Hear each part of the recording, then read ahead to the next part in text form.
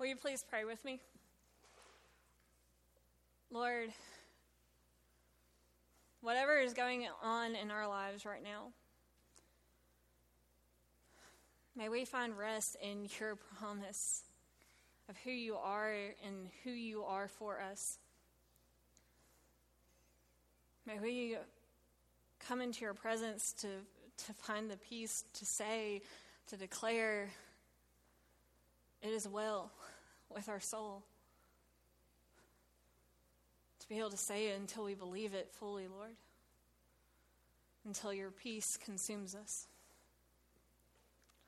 Lord, right now we just ask for you to speak as we look to your word. Lord, may nothing I want to say come out, but only what you would have me to say, so that we may seek you better and know you more.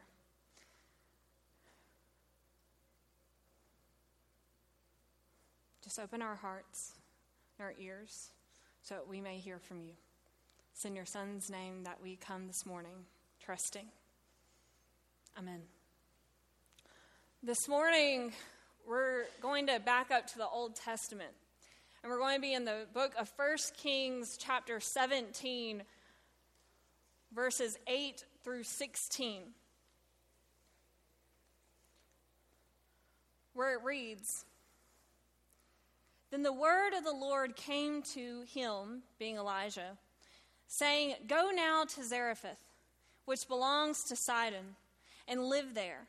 For I have commanded a widow there to feed you." So he set out and went to Zarephath. When he came to the gate of the town, a widow who was there gathering sticks, he called to her and said, "Bring me a little water in a vessel, so that I may drink." As she was going to bring it, he called to her and said, "Bring me a morsel of bread in your hand." But she said, "As the Lord your God lives, I have nothing baked, only a handful of meal in a jar and a little oil in a jug. I am now gathering a couple of sticks so that I may go home and prepare it for myself and my son, that we may eat it and die." Elijah said to her, "Do not be afraid. Go and do as you have said, but first make me a little cake of it and bring it to me. And afterwards make something for yourself and your son. For thus says the Lord, the God of Israel, the jar of meal will not be emptied, and the jug of oil will not fail, until the day that the Lord sends rain on the earth." She went and did as Elijah said, so that she, as well as he and her household, ate for many days. The jar of meal was not emptied, neither did the jug of oil fail, according to the word of the Lord that he spoke by Elijah. This is the word of God for us, the people of God. The books of 1st and 2nd Kings are really one book that continue the story from 2nd Samuel. They tell the story of the kings that came after King David. And it's story after story of failure. Story after story of all these kings who just continued to run Israel into the ground. King after king who failed. King after king who failed to be obedient to God, who failed to care whatsoever about the word of God, the scriptures, the law of God. And so God sent prophets. Prophets to call out to the people, to point out to them the injustice, to remind them of what the word of the Lord said, that they were disobeying. Prophets who would call out the idolatry of the people when the people would choose to serve other gods instead of the one true God. Prophets who really like to antagonize a little bit at times. And the one of those prophets is the prophet we encounter in today's passage, Elijah. And if you ever want to read about an interesting character, if you don't know much about Elijah, he lives an interesting life in Scripture. If you're a Star Wars fan, I've seen some pastors compare Elijah to Yoda. Even though the prophet who came after him, Elisha, would do twice the number of miracles as Elijah. Elijah has a life and a story and has a way with antagonizing the king that makes it fairly entertaining. Elijah, usually when we encounter him in Scripture, he's antagonizing King Ahab and his wife, Jezebel. And if you ever hear in contemporary culture anyone making a remark about Jezebel, a lot of it comes from her. It goes back to her. And usually where we are most familiar with Elijah actually is in the next chapter, in 1 Kings 18, where Elijah returns to his homeland and challenges King Ahab's 850 prophets of Baal to a competition to start a fire. That's usually where we encounter Elijah, is antagonizing the king and challenging people to some contests. But today, in 1 Kings 17, this is actually where Elijah enters the biblical story. Without an introduction, he just shows up. And at the beginning of 1 Kings 17, Elijah declares a drought upon the country, upon this faithless, disobedient country. And right before today's passage, we see birds feeding Elijah, birds sent by God to sustain his prophet. But then when we come to today's passage, we find God telling Elijah to go to a foreign land, to go to the land of Zarephath, where there God will command a widow to provide for him. So Elijah goes. But in Zarephath, he finds a land just like the one he left behind. A land in the midst of drought and people hungry. But when he gets there, he does encounter a widow. But when we meet this widow who's gathering sticks, we quickly find out that she is gathering these sticks to prepare a final meal for herself and her son. We encounter this widow who is preparing for the end. And there's something interesting about this widow. And it's in verse 12. It's after Elijah asks her to share with him. To share with him water and bread. She said, "As the Lord your God lives, I have nothing." Now, it's probably from the way Elijah was dressed that she guessed he was a prophet based on how she addressed him. But also note that she said, "As the Lord your God lives." Right there, she was drawing a line saying, you believe in a different God than me. That right there we find out that the widow that God had brought Elijah to was someone who did not know him.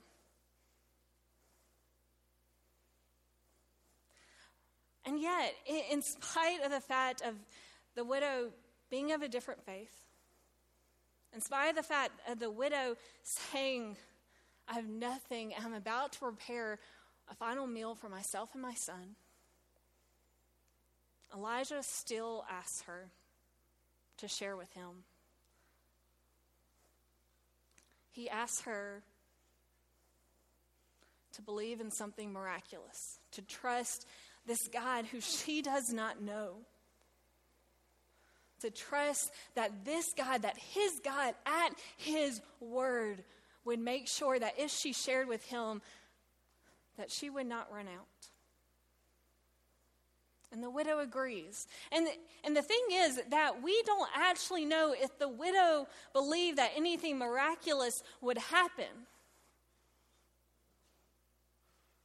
We just know that this widow agreed to share part of her, what she was thinking would be her last meal with the stranger.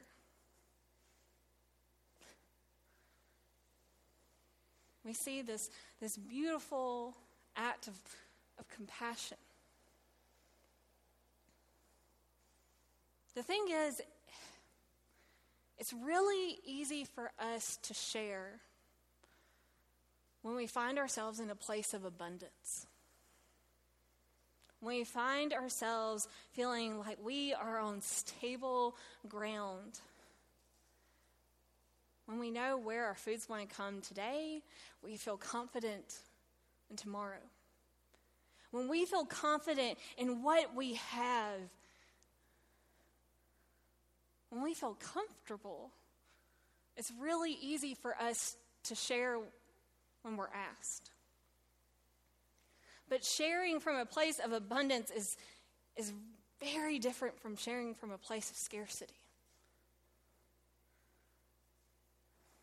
When we find ourselves, not even like this widow, but just find ourselves so lacking of time, because it's really, time is one of our greatest resources, and we feel like we can never have enough time.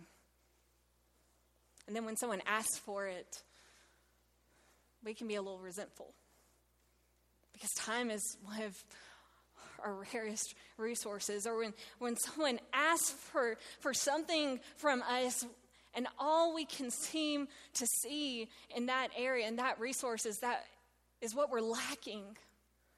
It's really a different story sharing from that place of scarcity than sharing from a place of abundance. But in today's story, we encounter this widow who doesn't know God.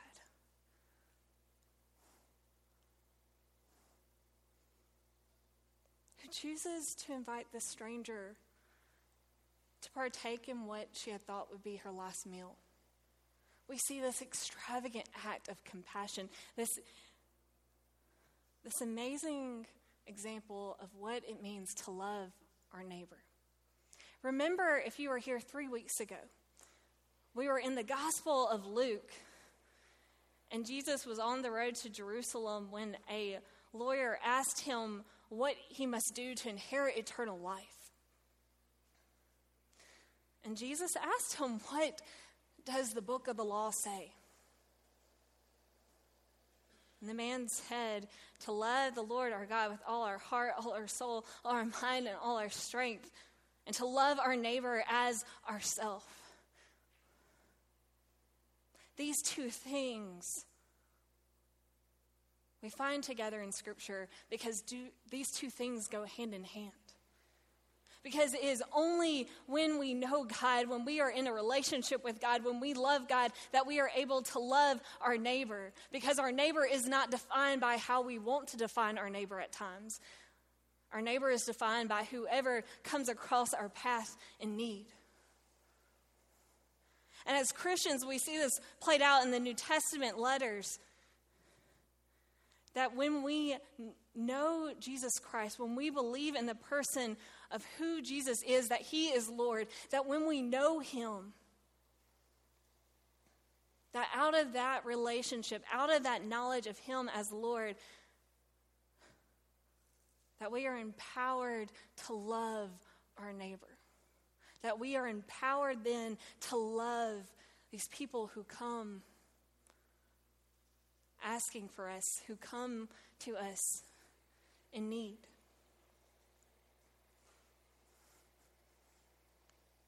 But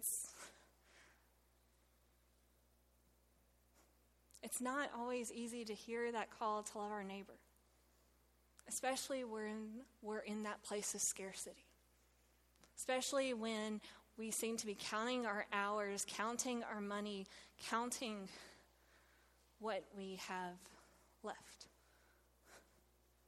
When we're in that place of scarcity and someone comes across our path, it is so easy to be resentful and to want to send them on their way. Because when we're in that place of scarcity, even as believers, all we can see is what we're lacking. All we can see is where we're short, and we can't see beyond that. And so we want to keep to ourselves what we have left.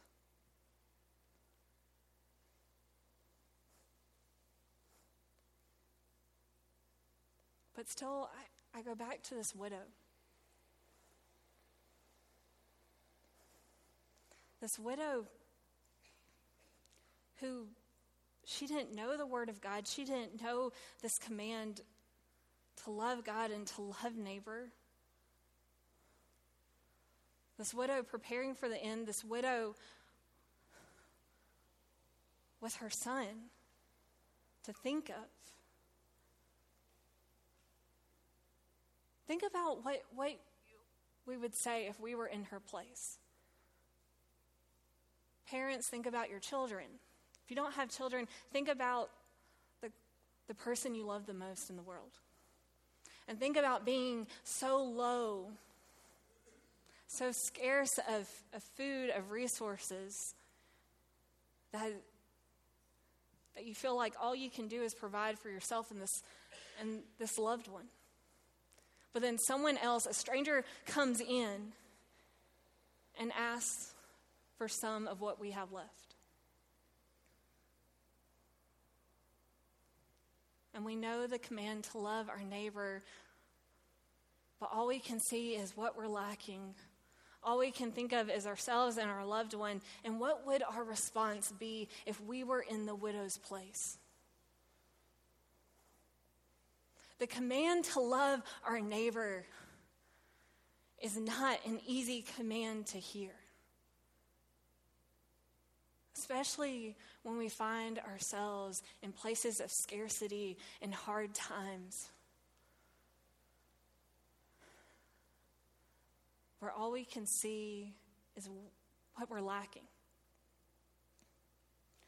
But as Christians, we are called in those hard times, in those moments where we feel like we are scarce, to look beyond our circumstances and to look beyond what we feel we are lacking and to look to our God and His promises. To look to Scripture and to remember that when we are faithful to God, when we are obedient to His word, that He will be faithful to us. That when we are faithful to God, that He will sustain us, even if our circumstances are telling us otherwise. As believers, we are called to always keep our focus on our God, especially when we feel like we're falling in hard times and we feel like we just want to clench our fists around all we have left. To look to our God when a neighbor comes across our path in need. And to trust in His promises to us as we choose to be obedient to Him. And so the question for us, the thing for us to take with us throughout our lives is to carry with us the question of how is God calling us to be faithful? How is God calling us to trust Him, to be obedient to Him in spite of what we're seeing, in spite of what our circumstances may be trying to tell us? how in the hard times that we are facing, may we be faithful to God and choose to trust, even when, like the widow, we may be preparing, unsure of tomorrow. What does that look like for us today and tomorrow as we seek to follow Jesus? May we carry those questions with us and truly ask ourselves how we are being called to be obedient.